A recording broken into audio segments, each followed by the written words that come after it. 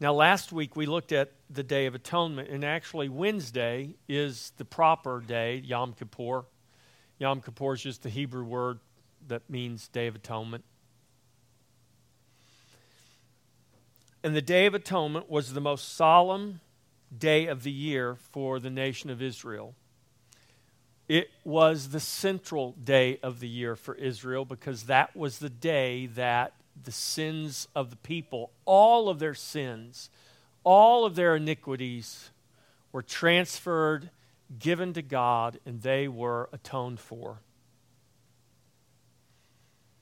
We also talked about how the Day of Atonement finds its ultimate fulfillment in the central event of all of Scripture. Do you know what the central event of all of the Scripture is? It is the crucifixion of Jesus. It is the cross of Christ. And the cross of Christ is not just the death of Christ. It is the death of Christ, the burial of Christ, the resurrection of Christ, and the ascension of Christ. It is the atonement of Christ upon the cross, demonstrated to be effectual through his resurrection and his ascension to the Father. How do we know that the death and the atonement of Jesus was effectual for us? Because Jesus is alive. Because Jesus is not still on earth. He is at the right hand of the Father. And the blood he shed for his people, not one drop of it was wasted in atoning for our sin. Now I'm going to read two scriptures to you today. I've already read the first one to the children, 2 Chronicles 7:14. I want to read that, and I want you to kind of tuck that away. And then I'm going to read from Leviticus chapter 16, verses 29 through 34. So let's read 2 Chronicles 7:14 first. These are the words of God to Solomon. This was just after Solomon had dedicated the temple, the newly built temple in Jerusalem, the first temple. If my people who are called by my name will humble themselves and pray and seek my face and turn from their wicked ways, then I will hear from heaven and will forgive their sin and heal their land. By the way, those words were spoken to Solomon in the 7th month of the year, just as the Feast of Tabernacles. So we had trumpets, atonement, and tabernacles. All of those occur within that first half of the month. So these words of God to Solomon and to the nation and to the people of God throughout all the generations were spoken by God in the very month that we're in now in terms of the Jewish calendar. So atonement, all of that had taken place. Not in the temple, because the temple had not been completed yet. But in the tabernacle, in the Holy of Holies, those were feasts that were kept, and that blood was sprinkled for the atonement. And the temple was built, and the ark was brought, and it was placed behind the veil, and the temple was dedicated. And all of this occurred in the very time of year that we're in right now. And we go back to Leviticus chapter 16, and we read beginning in verse 29. Again, the Lord is speaking now here to Moses. Now we're backing up centuries, back to the time of Moses, when God gives to Moses the command concerning these feasts. Now we just read in 2 Chronicles the word of the Lord given to King Solomon centuries after the words were spoken to Moses when God commanded Moses to build a tabernacle, to establish the feast, and that Israel would keep these feasts each year perpetually, God said. Leviticus 16:29, this shall be a statute forever for you, In the 7th month, on the 10th day of the month, you shall afflict your souls. That word afflict means you shall humble yourself. And they did that through prayer and fasting. You shall afflict your souls and do no work at all, whether a native of your own country or a stranger who dwells among you. For on that day the priest shall make atonement for you, to cleanse you, that you may be clean from all your sins before the Lord. It is a Sabbath of solemn rest for you, and you shall afflict your souls. It is a statute forever.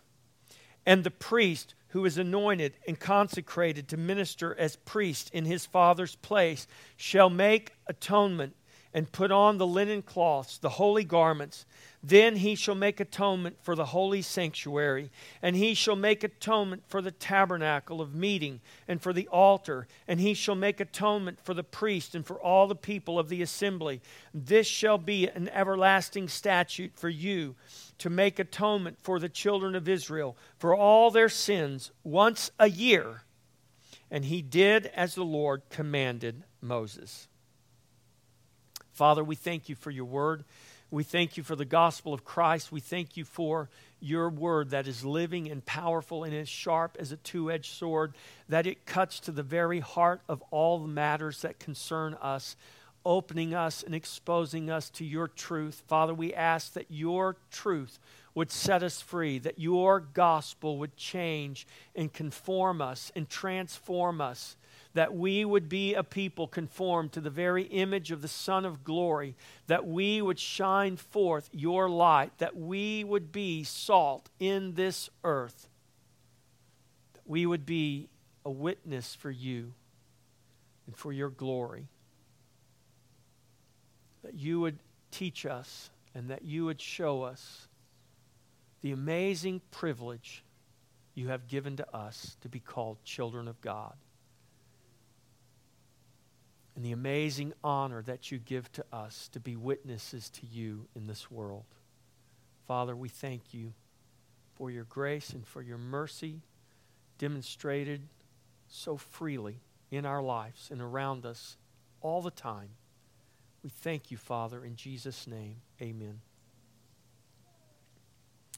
So Jesus Christ is our atonement. Remember, these feasts, all of these feasts, all 7 of them, were given, and they were road signs, flashing signs, pointing us to Jesus. And when Jesus came in his incarnation, he fulfilled these feasts, and he still fulfills them. The fulfillment of these feasts is not a past tense thing. They are perpetually fulfilled in Jesus Christ. So as we read here in Leviticus 16:29, this shall be a statute forever for you. It's not that we're to be going to Jerusalem to a temple and offering the blood of bulls and goats for the atonement of our sins, because God tore the temple down in 70 AD, and God has not allowed the temple to be rebuilt.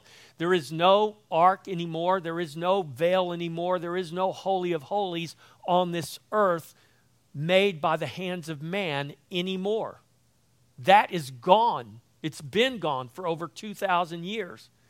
So is God contradicting himself? How shall this statute be kept forever in perpetuity if the temple is no more and Israel cannot go into the temple and offer the blood of bulls and goats as God commands here? I'll tell you how it's kept. It's kept in Jesus Christ. Because the blood of bulls and goats were only pointing us. I just saw you. So good to see you this morning. The blood of bulls and goats were only road signs. They were only types and shadows of Jesus Christ, who would shed his own blood. The high priest clothed in linen. And you know why he had to be clothed in linen? To cover his nakedness. But do you know what Jesus was on the cross? You know what we can't show, no matter how graphic the depiction is, no matter how graphic the passion of the Christ was, graphically depicting the crucifixion of Jesus. Do you know what it did not show? It did not show Jesus naked on the cross. There was nothing covering Jesus on the cross except his blood. Because anything made by the hands of man would have defiled the holiness of the Son of God hanging on that cross. But yet, this high priest was commanded to wear the linen garments to cover his sinful nakedness. In stark contrast to the reality of Jesus, who would fulfill this feast by becoming our atonement on the cross. And in the shedding of his blood, in the reality of Jesus, the graphic reality of Jesus on the cross, there was the holy Lamb of God covered in the very blood that would atone for our sin. Not annually, not just now, but for eternity. And Jesus is not known to be the atonement for our sins in the past. He is the atonement for our sins eternally, perpetually. He is our atonement. He was then, he is now, he will be forever. He was our Passover lamb. He was then, he is now, he will be forever. He is the head of the year and the head of all things. He was then, he is now, he will be forever. He is the God who tabernacles among us. He was then, he is now, he will be forever.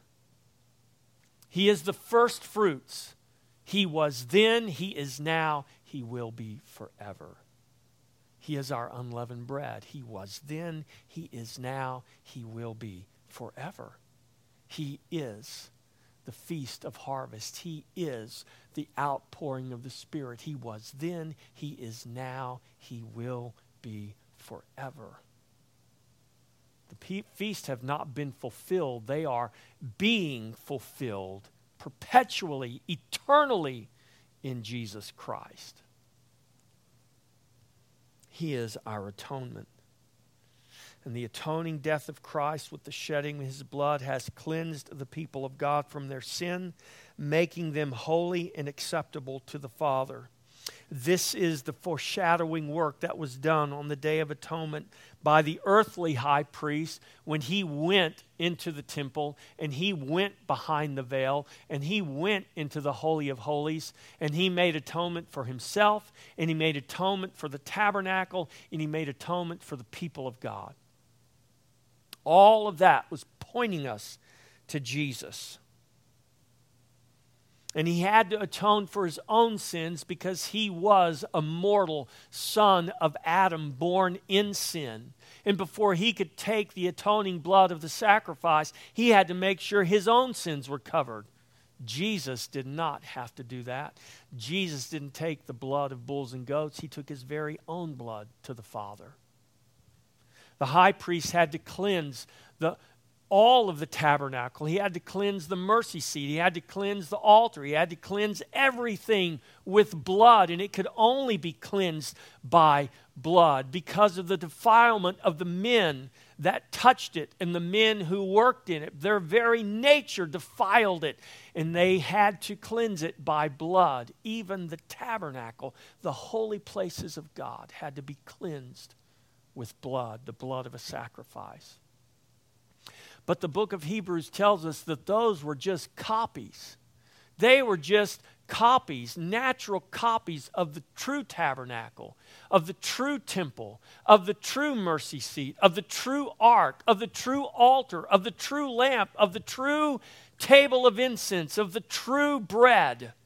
Those were all copies, man-made copies that pointed to the real, to the true, who is Jesus Christ.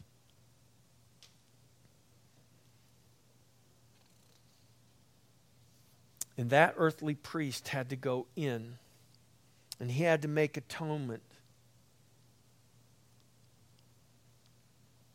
And this is significant for us in Christ. Listen to what Peter wrote.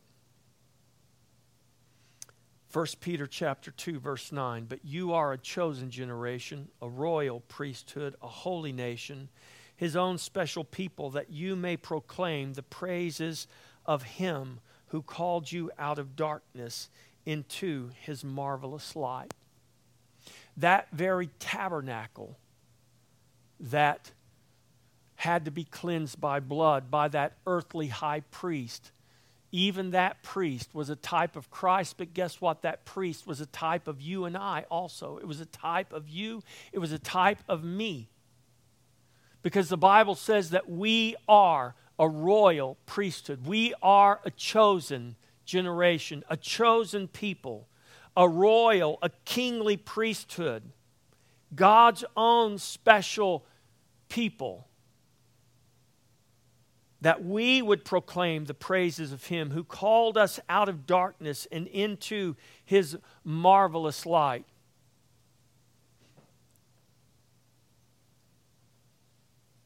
We are also the house of God. We are his tabernacle, his temple in the earth today. That earthly tabernacle and that earthly temple that was cleansed with blood was just a foreshadowing of the true tabernacle, who is the body of Christ. Remember when Jesus was in the temple, this is recorded for us in the beginning of John's gospel, and Jesus was in the temple, and they said, look at this temple, Jesus. Isn't it amazing? And Jesus said, you see this temple? Tear it down and I'll rebuild it in 3 days.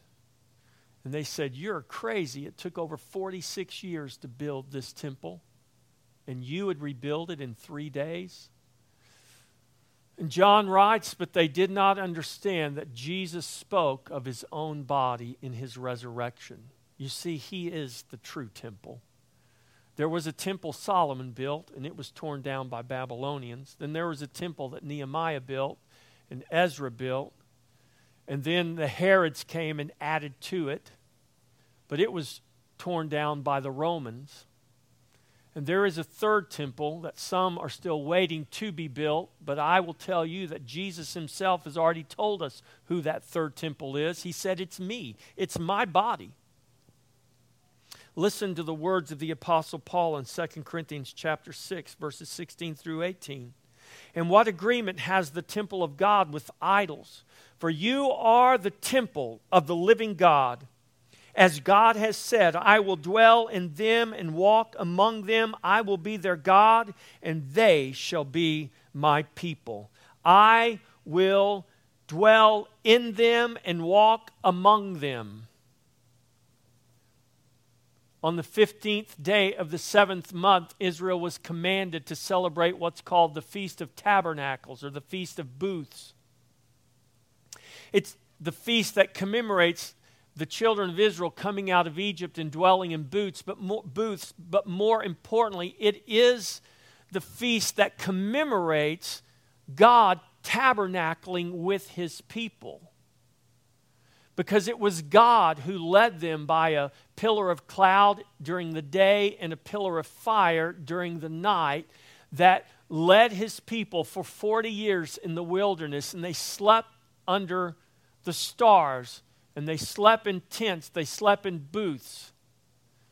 And on the Feast of Booths, all Israel is commanded to come together at Jerusalem and to build little booths and leave the top open so when they lay there at night, they can see the stars.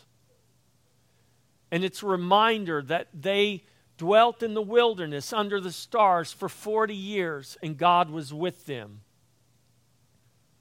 God tabernacled with them. The Apostle Paul writes, and God has said, I will dwell in them and walk among them. I will be their God, and they shall be my people. That is fulfilled today in Jesus Christ. Where is Jesus Christ? Well, he is at the right hand of God the Father. But the Scripture also says that Christ in you is the hope of glory, Colossians 1:26. Now, how can Jesus be at the right hand of the Father and be in you at the same time? Because he dwells in you by the Holy Spirit. God the Father, God the Son, God the Spirit, one God in three persons, and God the Son dwells in you. God dwells in you by the Holy Spirit that is in you. If you are in Christ, then the Spirit of God dwells in you. And the Feast of Tabernacles is fulfilled because here you are the tabernacle of God, the temple of God, and guess who dwells within you? The Bible says God does.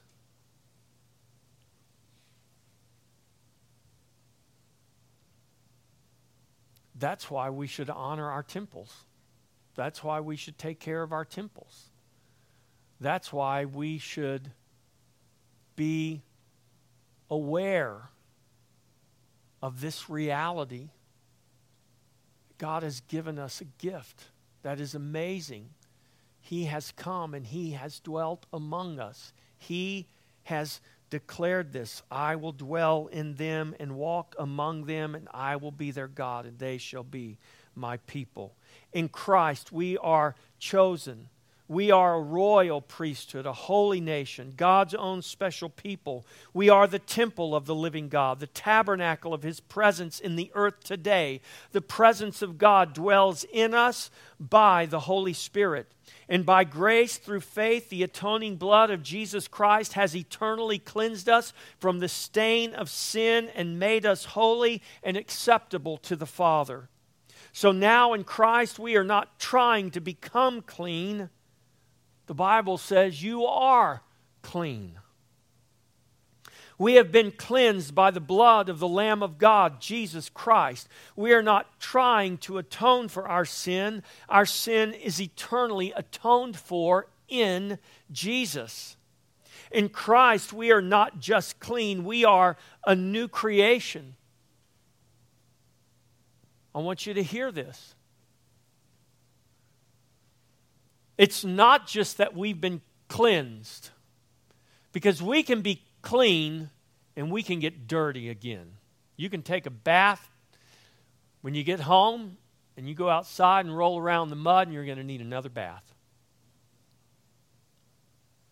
But the cleansing that cleanses us in Jesus Christ is not just the cleansing of taking a bath and getting dirt off of us. It's a cleansing that does more than clean us. It makes us new. 2 Corinthians 5:17, therefore, if any man be in Christ, he is a new creation. The old is passed away. Behold, all things have become new. If you are in Christ, you are new. You might not feel new up here. You might not think new up here. And this is why throughout the Scripture we are commanded to renew our mind to the Word of God. Paul writes in his letter to the Corinthians, you have the mind of Christ. But we also have a mind that's unrenewed. And we need to renew our mind to the mind of Christ. We have a body still under the ravages of sin. That's why we're all dying. That's why we're all suffering from various ailments, some of them more obvious than others. But every one of us are dying here today. Barring the return of Jesus, we will all go by way of the grave because these bodies are still under the curse. But guess what part of me is not under the curse? My spirit has been made brand new in Jesus Christ. Paul writes about this in his letter to 2 Corinthians. Right before he says, if any man be in Christ, he's a new creation. He says in that same chapter, he says the outward man perishes, but the inward man is being renewed day by day. We groan living in this earthly tent, this earthly tabernacle, desiring not to be unclothed, but to be further clothed. With what? With the glory of the Lord. And we're going to put off this mortality one day and put on immortality. Physically, not just spiritually, not just in our minds, in our hearts. Our spirits are made brand new in Jesus. Our souls, our mind, our wills, our emotions are being renewed. It should be. If you're washing your mind with the Word of God, this is why we encourage you to do the Bible reading challenge. Wash your mind every day with the Word of God, because as you wash your mind with the Word of God, you know what that Word is doing? It's renewing you.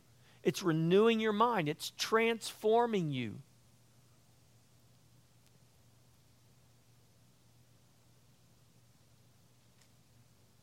It's not just becoming clean, it's becoming new. In Christ, we become new creations.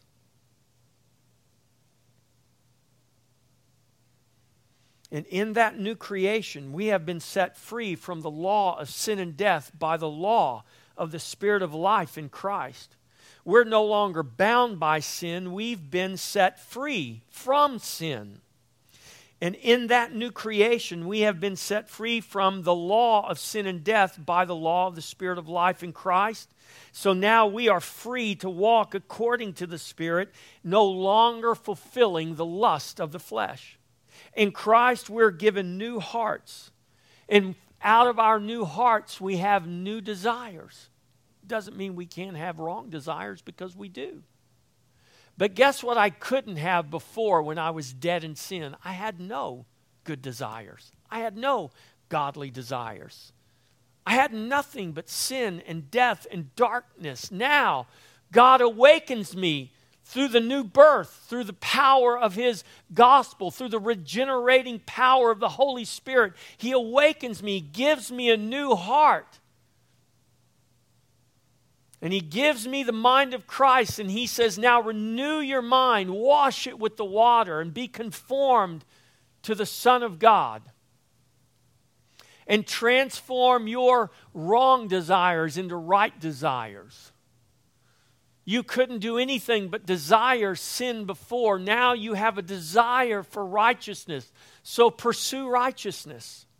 You were a slave to sin before, but God has set us free in Jesus Christ that we might present our members, the very members of our bodies, as slaves to God, slaves of righteousness.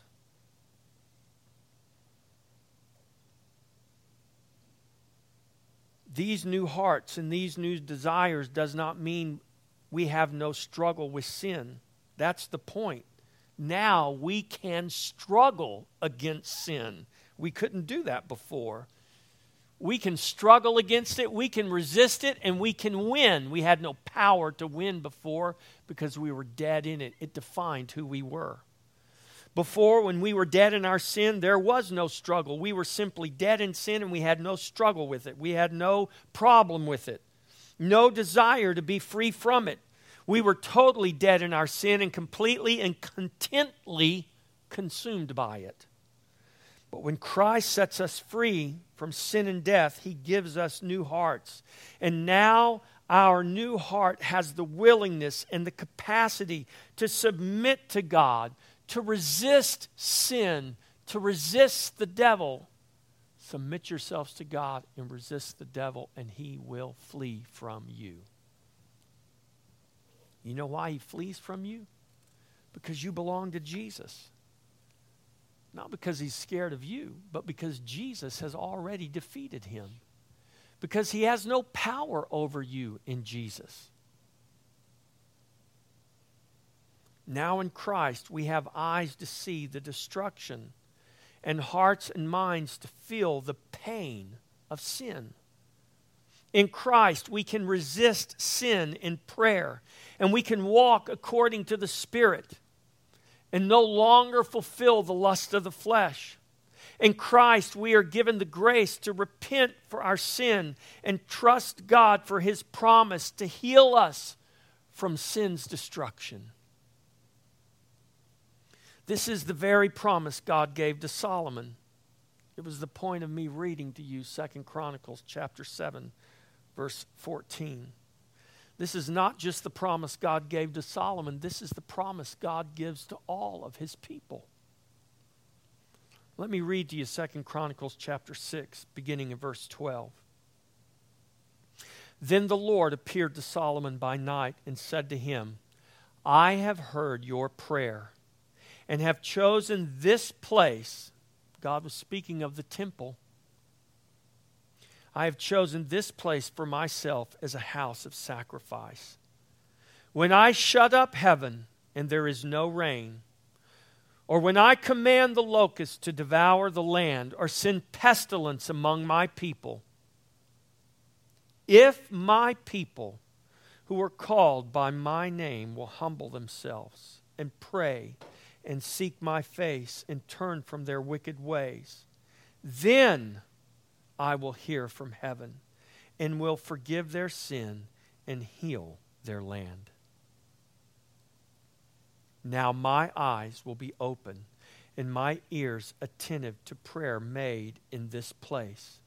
For now I have chosen and sanctified this house, that my name may be there forever, and my eyes and my heart will be there perpetually. Let me just read to you before I go any farther.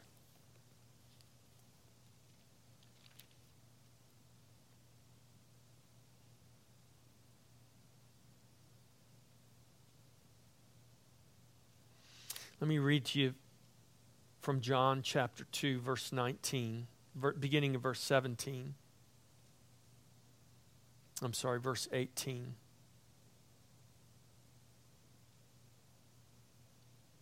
Because I want you to catch the promise God's making here to his people, recorded for us in 2 Chronicles. In John chapter 2, beginning in verse 18. So the Jews answered and said to him, now this is after Jesus had come in and he had driven out the money changers, overturned their tables, made a mess of everything, and the religious leaders were in an uproar. And this is at the time of the Passover. Not the Passover where he would be crucified, but this was the Passover, 3 Passovers, 2 Passovers before. It would be 2 Passovers later that Jesus would be crucified. So this is the first Passover after his baptism and after he begins his earthly ministry. He comes into the temple and he overturns the tables. He makes a mess of everything. And the Jews answered and said to him, what sign do you do? What sign do you show us since you do these things? In other words, by whose authority do you come in here and do this? And so the Jews answered to him, what sign do you show us since you do these things? And Jesus, verse 19, answered and said to them, destroy this temple, and in 3 days I will raise it up. That was the answer of Jesus. What sign do you show us that you do these things? And the answer of Jesus was, destroy this temple, and in 3 days I will raise it up. Verse 20, the Jews said, it's taken 46 years to build this temple, and you will raise it up in 3 days. Verse 21, but he was speaking of the temple of his body. What did Jesus refer to his body as? The temple of God. Where has God chosen for his name to dwell forever? In his temple. There was a temple in Jerusalem. God says, that's the place I've chosen for my name to dwell. But what was that temple, remember? Like the tabernacle, it was a copy. It was a shadow that pointed us to what? The true temple. Who is the true temple? Jesus is. Guess what the Bible says you are? Living stones, lively stones being built up into what? God's house, God's temple.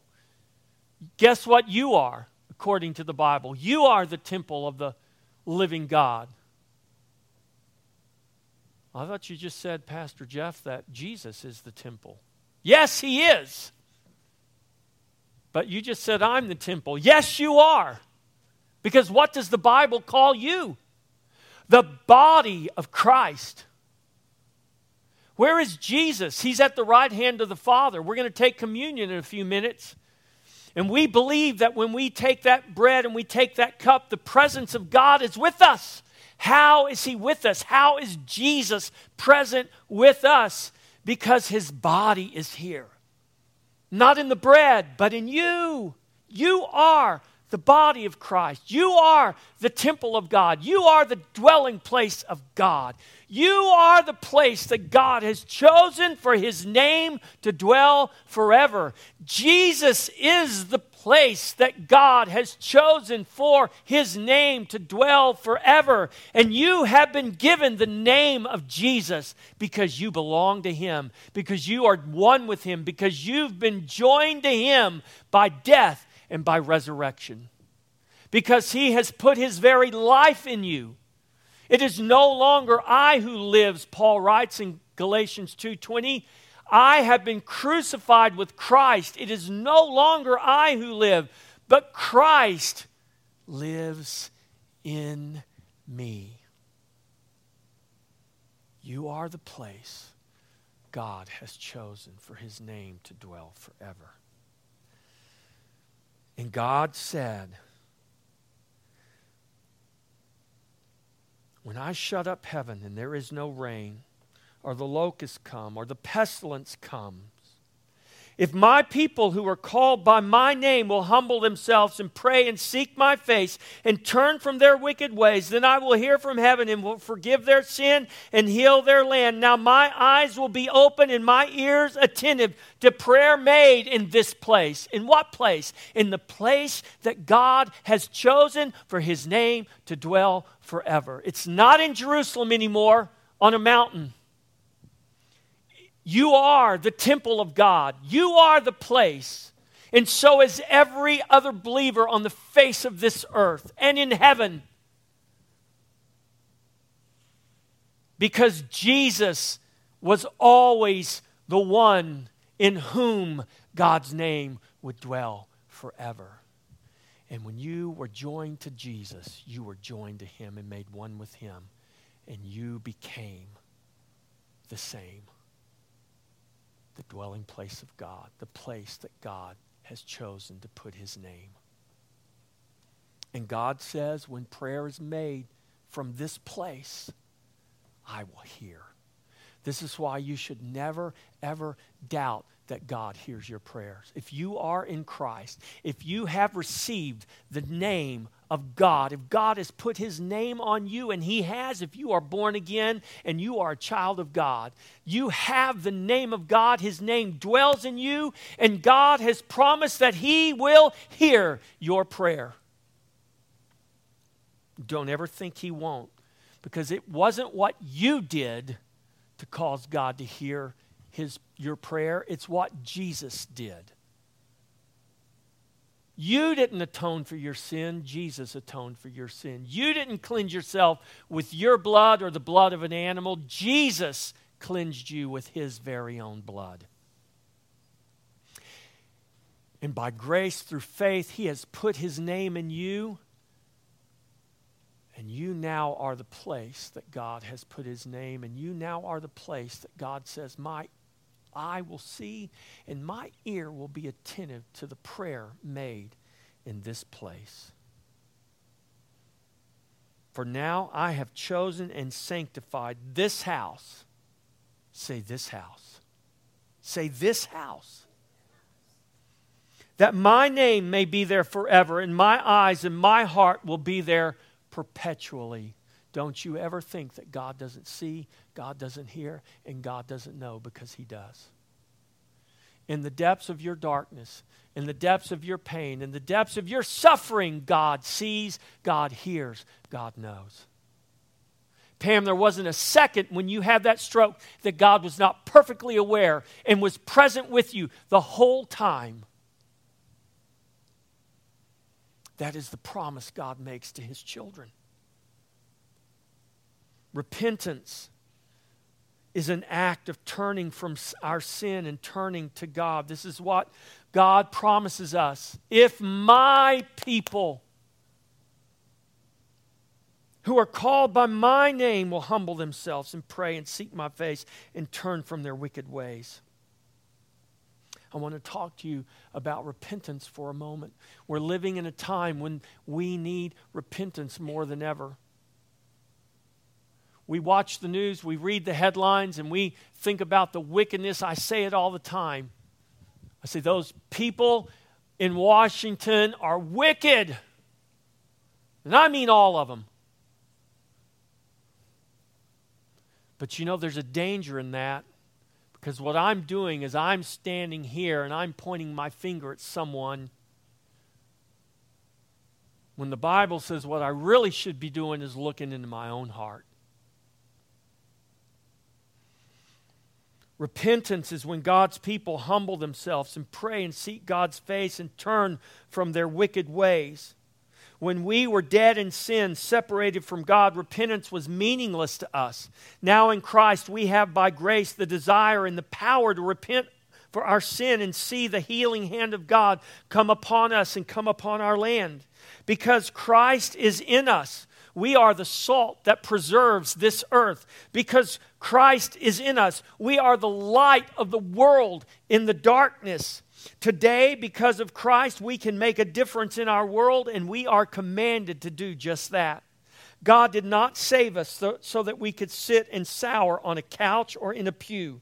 He did not save us so that we could be busy about our own business. No, He saved us that we would be busy about His business. We have been saved for the business of the kingdom. We've been saved for the business of seeing His will be done on earth as it is in heaven. The business of preaching and living and making known the gospel of Jesus Christ through the very fabric of our daily life. From washing dishes to changing diapers to running your business to being faithful in your job, whatever it is, from mowing the grass, whatever it is, from taking care of yourself and your temple. We have been saved for the business of being and of making disciples, and the business of learning to obey all that He has commanded, and the business of teaching others to do the same. This is the life of a disciple of Jesus Christ. Baptized into Christ, being a disciple should become like breathing. Breathing is not something you have to think about or make yourself do. You just do it. It's a natural part of your life. A very important part of your life. We're called to be disciples. That means to live a lifestyle in Christ that is as natural and as vital as breathing oxygen. Discipleship is first about our own life before it is ever about anyone else's. All repentance is personal. Repentance must occur one heart at a time. I used to work with a man named Herman Rice. And I was privileged to get to travel over various parts of the country fighting drugs. Up with hope, down with dope. Herman was a very tall black man from Philadelphia, Pennsylvania, who went across this land driving out drug dealers from neighborhoods. It's a long story, but I got connected with Herman because Herman came here to Taylor and literally transformed this community in ways that many people today don't even realize because they weren't here back then. But we had this saying, taking back America one neighborhood at a time. We had a shirt that had the shape of America, and it was made by that statement. Taking back America one neighborhood at a time. The power of the gospel and the power of repentance from sin works in a similar way. It must work one heart at a time. We talk about national repentance. We need national repentance. But all repentance must be personal. We pray for our nation. We seek national repentance, but that can only happen one heart at a time. Do you understand what I'm saying? When I say, and I say it a lot, pray for our nation, and I mean pray for our nation, but that can be kind of nebulous. And if we're not careful, that prayer has absolutely no effect because we're praying, pointing to other people and other people's problems while ignoring our own. And that's not the way repentance works. There will never be any repentance if our repentance is focused on other people repenting and we don't repent ourselves. Thus, all repentance has to be personal. The danger of national repentance is that it bypasses or overshadows personal repentance. All national sin is simply accumulation of personal sin. A nation's sins are the sins of the people who are that nation. Thus, all repentance must be personal. C.S. Lewis dealt with this during World War II, and he wrote about this in 1940 as Britain was praying for God to have mercy, as it looked like the Germans had already taken over all of Europe. And the only thing that saved Britain was the English Channel. And Britain was praying, God have mercy, and they called for national repentance. And here's what Lewis said: the first and fatal charm of national repentance is therefore the encouragement it gives us to turn from the bitter task of repenting our own sins. Lewis goes on to conclude that we end up denouncing the conduct of others without repenting of our own. This is very easy to do in modern day America, as we are assaulted with news headlines and tweets and quotes and opinions constantly. But we need to be very careful that we don't fall into this trap that Lewis talked about, that we become so focused on others' sins that we forget our own. All repentance must be personal. The Day of Atonement called the nation together to seek God's forgiveness. God commanded the nation to assemble each person and to afflict their souls. Each person, I didn't read it to you, but you can go back and read Leviticus 16. The penalty for not afflicting your soul on the Day of Atonement was death. Here's how God made sure that the nation of Israel understood that their repentance had to be personal. He said, because you need to personally afflict your soul. And in that personal affliction of your soul, you need to be reminded of your own sin and your own repentance that is necessary before God. It was a call to the nation, but it was first a call to each individual to humble themselves before God in repentance.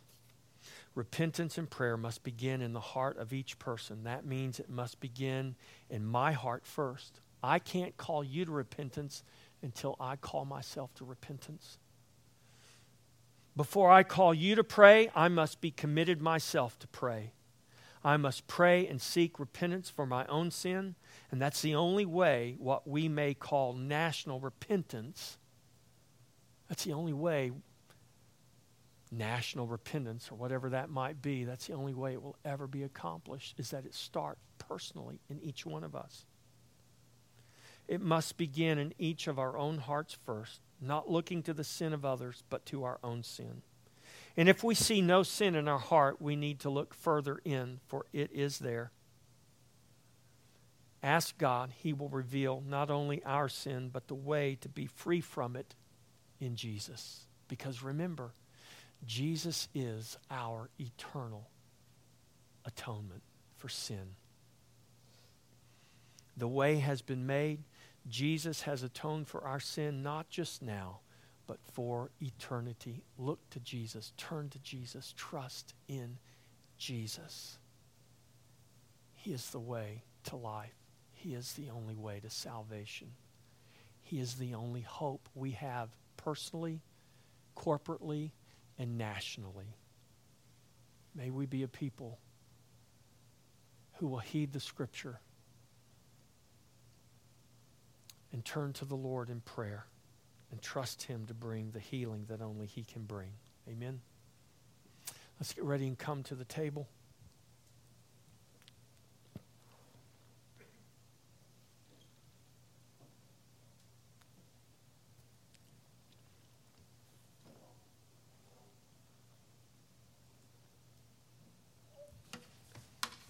By the way, this feast that is very solemn, very serious, is followed by a feast that is the epitome of joy. In fact, even as God commanded Israel to afflict their souls on atonement, he commands them during tabernacles to rejoice for 7 days. And there's a pattern there. There is a pattern there.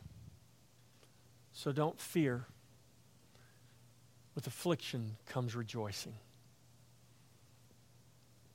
The rejoicing of God's salvation. I invite you to come to the table, to come to Jesus. Let's all stand. We're living in a time when national repentance is needed as much as ever before, but there is no such thing as national repentance. Repentance is always personal and it is always individual, just as sin is. Even the toleration of sin that we are not directly involved in is a personal matter of the heart. Our heart either tolerates it to the point we will not resist it, or our heart resists it even when we have no power to change it in others. I pray we will enter into a season of humility and repentance before God so that we may enter into a season of rejoicing for the salvation that He alone can provide. Amen.